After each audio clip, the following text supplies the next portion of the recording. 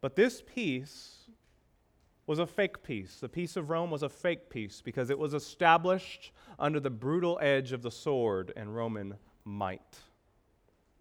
It was a fake peace. One author in the first century said they created a desert and called it peace. That's how they described the peace of Rome. So, Caesar Augustus, he's an important guy, to say the least. And when he says something, it happens. And in those days, Caesar Augustus gave a decree, an order, that everybody in the world was to be registered, at least in the Roman world. We might today call this a census. Now, the only reason in this time frame that you would do a census was really for two reasons. He didn't care just how many subjects he had. What did he want to do? He wanted money through taxation, and he wanted to know how strong his army was, how many subjects, men, he could call upon to fight in his wars. This was also seen as an additional form of oppression, as the occupying power continued imposing its will on the people. And sure enough, it's exactly what he used it for. Caesar Augustus had an incredible building program. He needed lots of revenue to do it. He said on his deathbed, "When I came, Rome was bricks. Now it's marble." That's how much he built and how he saw his impact. And to be sure, it was. And so he orders a census, and the world moves. This is worth pausing and thinking about. Here we have the most powerful man in the world, seated on his throne, believing himself to be divine, and God is calling the shots. God is ruling and reigning over Caesar Augustus. You say, what do you mean? Well, about 700 years earlier, a prophet by the name of Micah gave a message. And this prophet, God speaking through him, said, a ruler is going to come from Bethlehem, somebody who will shepherd my people.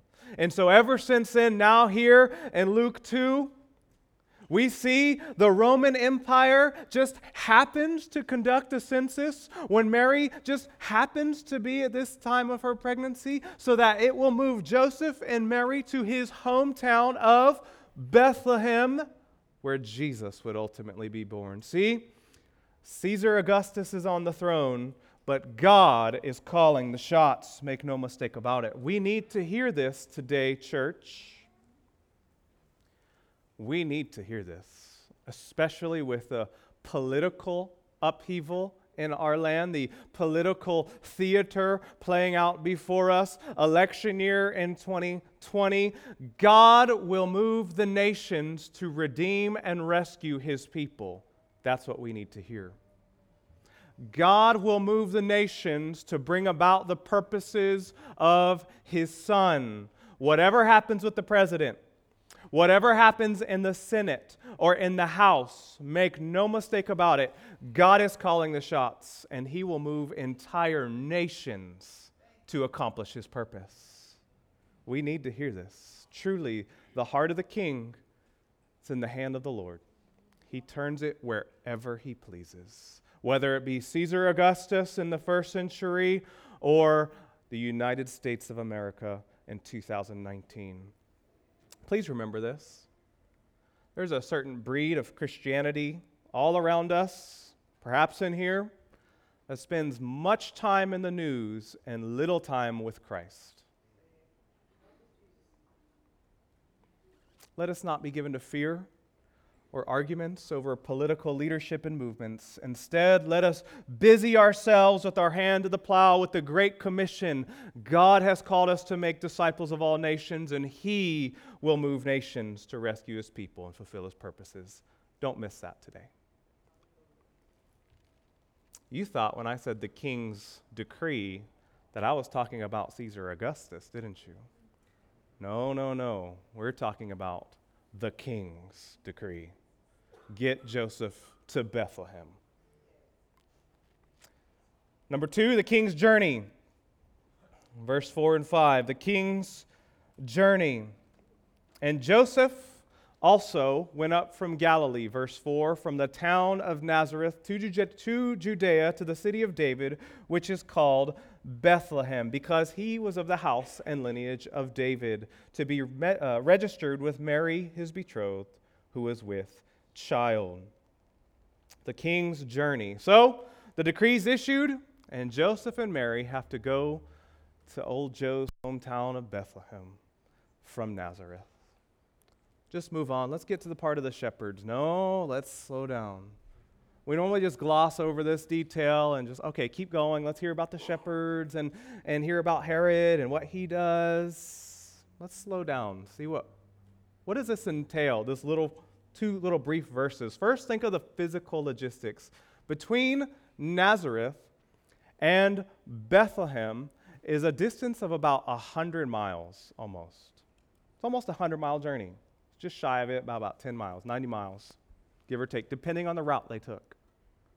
About 100 miles. Now, for perspective, that is the distance. It is 50 miles to Hana High School. 50 miles one way. So imagine walking on foot, not by car or plane or boat, but on foot, walking to Hana and having to walk back. That entire distance is what they would have traveled. Mary would have been pregnant in her 3rd trimester. Whew. Riding on a donkey. Anybody of you ever ask in that 3rd trimester to the doctor, hey, due date's coming up, can I travel? What are they going to say? It's up to you. No, don't ask the doctor, ask your wife. You want to travel? No. I want to go anywhere. I don't want to move. And so they would have made this 100-mile journey while Mary's pregnant in her 3rd trimester, which also meant Mary knew full well she was going to be away from her home. She was going to be away from her family. She's going to be away from her friends. She's going to be away from the little home that she's been nesting for her baby, getting it ready just right for baby Jesus. All of it gone. She has to leave it all to go to an unfamiliar place. Sound good? No, this is what they had to deal with. There's the physical logistics. Then there's the personal impact. What do I mean? Let's not forget, how old is Mary at this time? She's a teenager.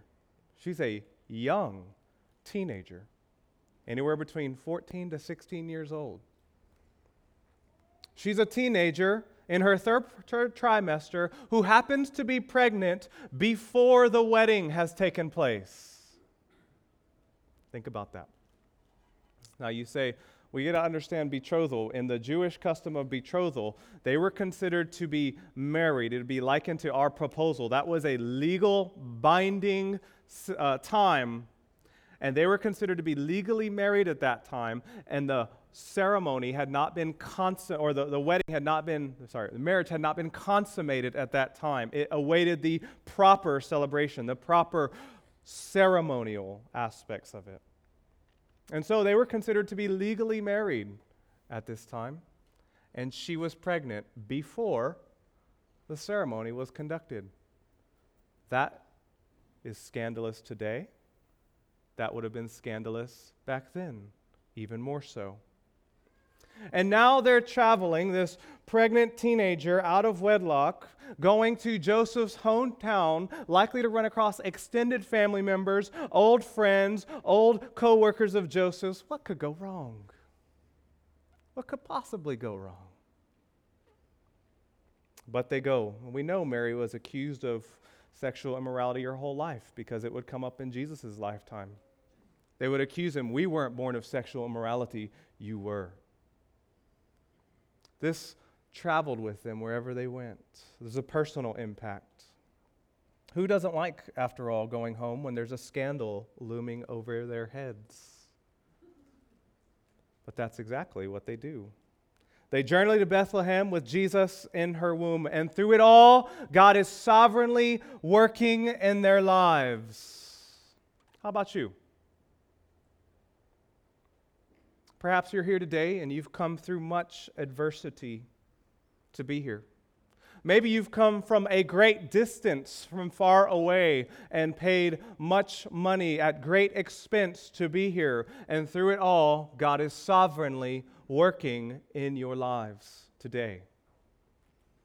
Now, I know it's no 100-mile journey by foot, but an 8-hour plane ride from Dallas, a 5-hour plane ride from LA can feel quite far, can't it?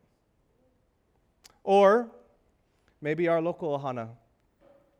Sometimes the journey from your bed to the front doors of this church feels like 1,000,000 miles, doesn't it? Feels like that ain't never happening. I'm never going to be able to make it out of this bed. It can feel very far. Why? Because personal matters can hinder us. Things happening in our lives can impact us. When we have issues that we're ashamed of, church can feel so distant. God feels so distant. But whatever it is, here you are today, and through it all, God is sovereignly working in your life. But there's something more than a geographical movement happening here. Let's continue on and see what else is happening. Number 3, the king's birth. The king's birth. Verse 6. And while they were there, the time came for her to give birth. And she gave birth to her firstborn son and wrapped him in swaddling clothes and laid him in a manger because there was no place for him in the inn. You hear Luke's, while they were there, the time came. Probably that moment she knew would happen, could happen. Maybe she gave a look to Joseph. Oh, this isn't a Braxton Hicks anymore. This is the real deal. Where are we going to stay? There's no room in the inn. What are we going to do? And the scriptures sum it up. She gave birth to her firstborn son, wrapped him in swaddling clothes, and laid him in a manger because there was no place for them in the inn. Sentences like that are why I ask God to help me to behold wondrous things. Because there, in that sentence, you have the King of glory, the Creator himself, the Prince of Peace, the mighty God, the one who holds all things in existence, who is the heir of all things. And here he is in obscurity in Bethlehem, in an inn or amongst animals, wrapped in swaddling clothes, weak, humble, meek, poor, seemingly nothing. There was no citywide celebrations. There were no parades. There was no imperial decree. There was nothing. In obscurity, God, open our eyes to behold wondrous things from your word.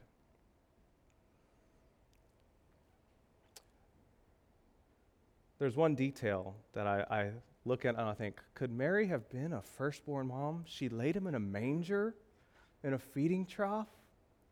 Would any mom, firstborn, lay their child in a feeding trough? But Mary did.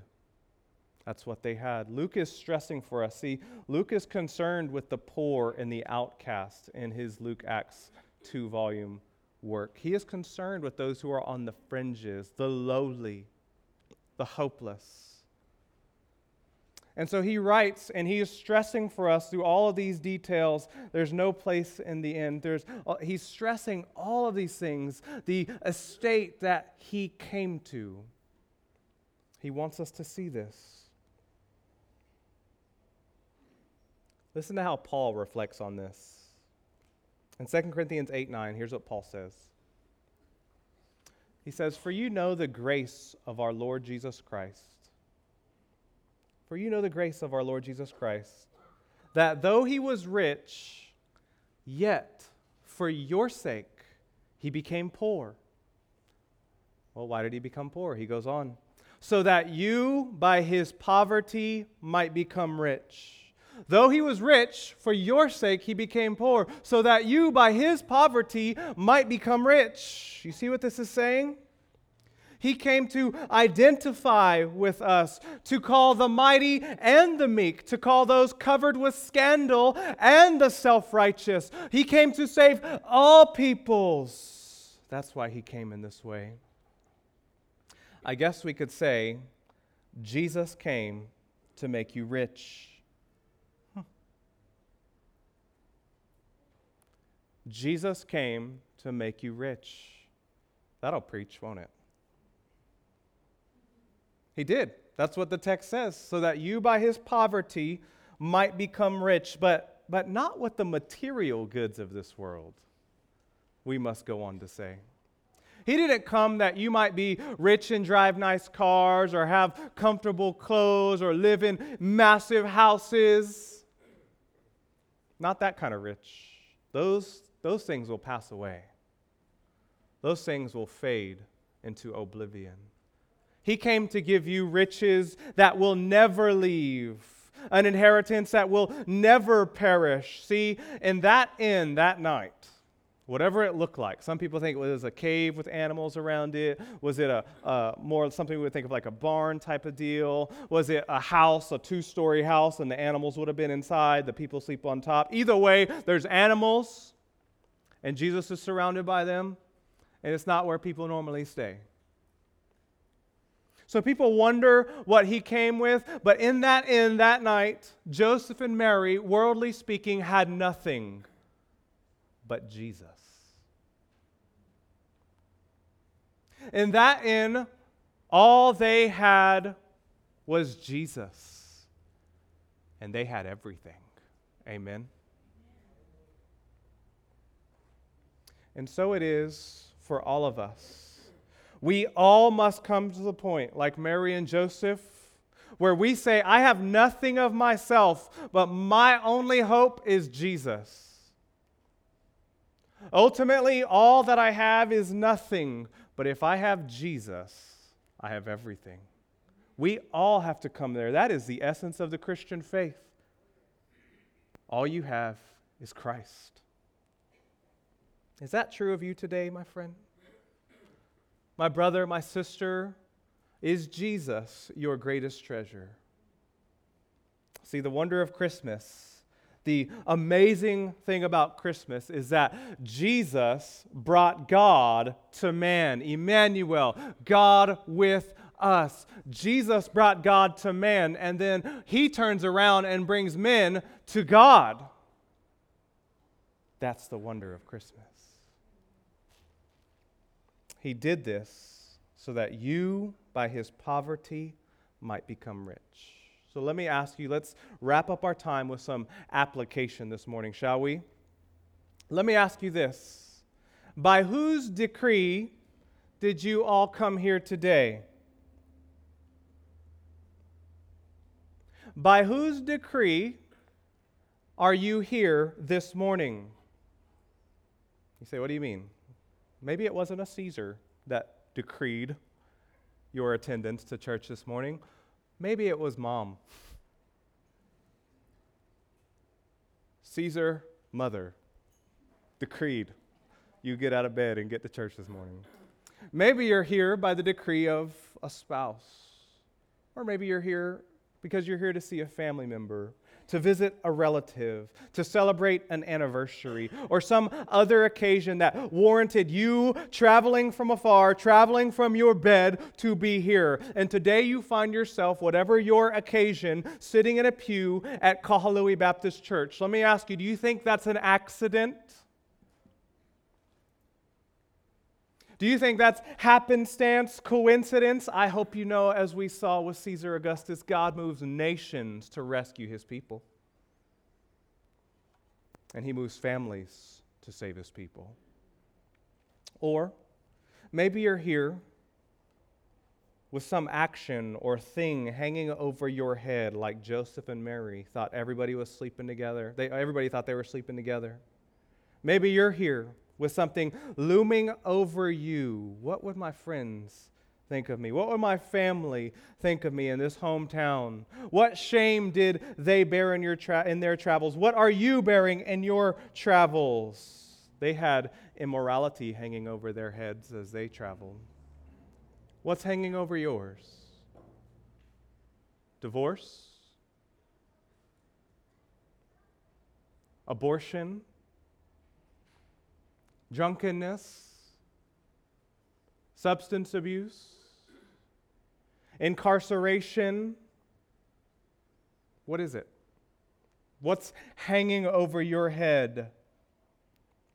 Whatever it is, we need to hear. God brought you here not for further condemnation, but for liberation, forgiveness, and freedom through Jesus. The angels told the shepherds in verse 11, if we were to move on, we're not going to spend a lot of time, but they told the shepherds, "For unto you is born this day in the city of David a Savior, who is Christ the Lord." Jesus came as a Savior, and He saves people still. If you will turn to Him, if you will trust in Him, He will deliver you because He is a mighty Savior. The reality is that none of our stories is over.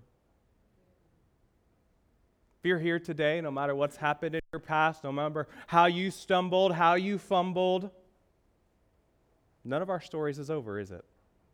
The last chapter in your life is yet to be written.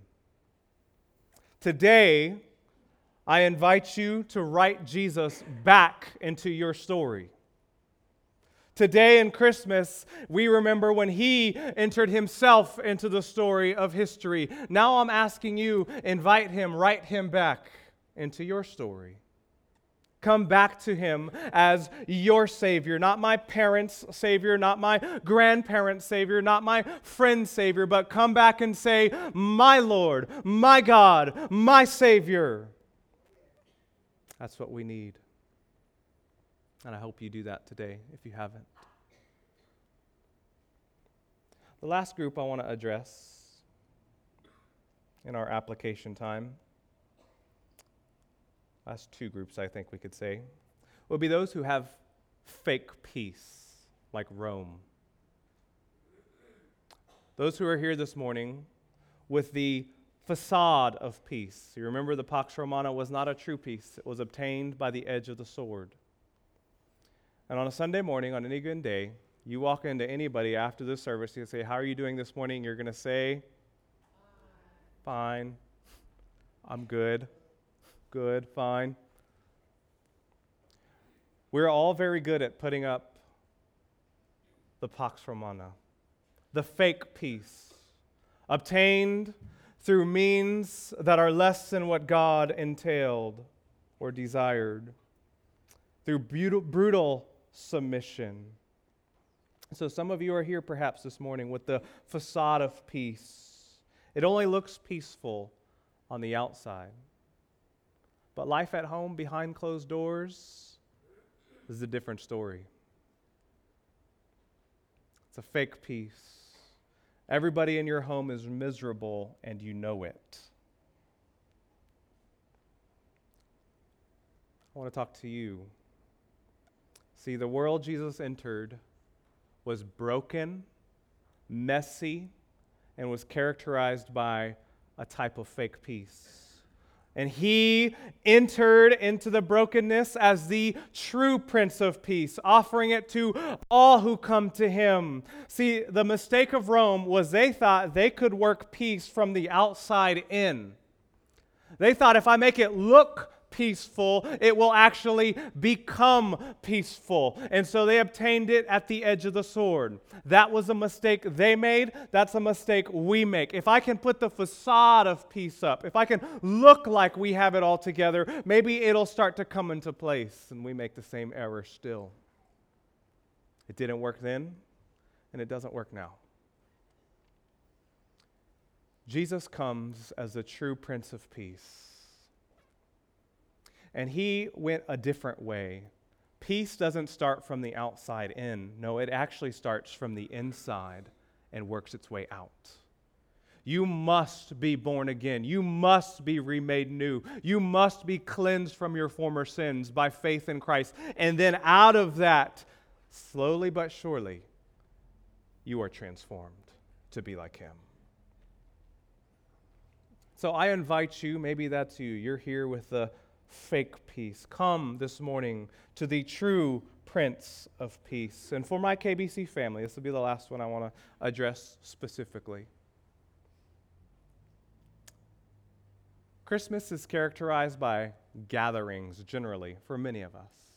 Either be family gatherings or the lack thereof because of brokenness. But there's gatherings, and those gatherings with family and friends can be hard, can't they? There's memories, painful memories, baggage that accompanies some of these things. I want to encourage you, don't run from that. Don't dread it either. Remember what I said, the world Jesus entered into was broken and messy. His parents were characterized as having scandal. It is not the gospel that says, I'm going to protect myself from toxic people. That is not the gospel. That is anti-gospel. The gospel is, I engage toxic people because I was one of those toxic people, and I engage them wisely with the hope of the gospel patterned off of Christ, who himself entered into our toxicity that he might bring peace. So I want to encourage you, as you enter your family gatherings, your Christmas parties, whatever that looks like, enter it with the hope and power of the gospel to make all things new. Enter it with the steadfast, immovable belief that your labor and your family, your prayers for your loved ones are not in vain. Because this is how Christ came to us, and this is the gospel. Let us enter it. I hope you will join us for Christmas Eve on Tuesday at 7 p.m. as Nick Tanaka opens the Word and we hear more from Matthew chapter 2 of this incredible birth story of how our Savior came. Let's pray. Father in heaven,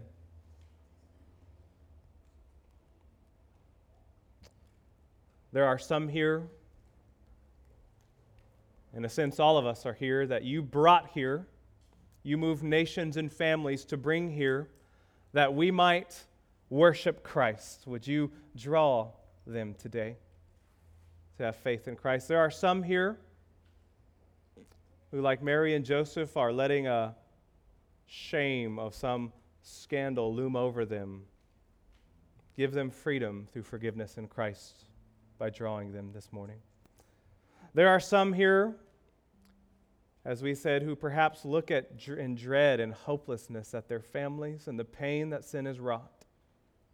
Move us to engage our families, patterned off of your incarnation, to enter the messiness, to enter toxicity in great hope for the glory of God. Help us, we pray. And Lord, I pray that this Christmas we would all be alive with wonder at your grace for us, that though you were rich, for our sake, you became poor, so that we might become rich with you. In Jesus' name, amen.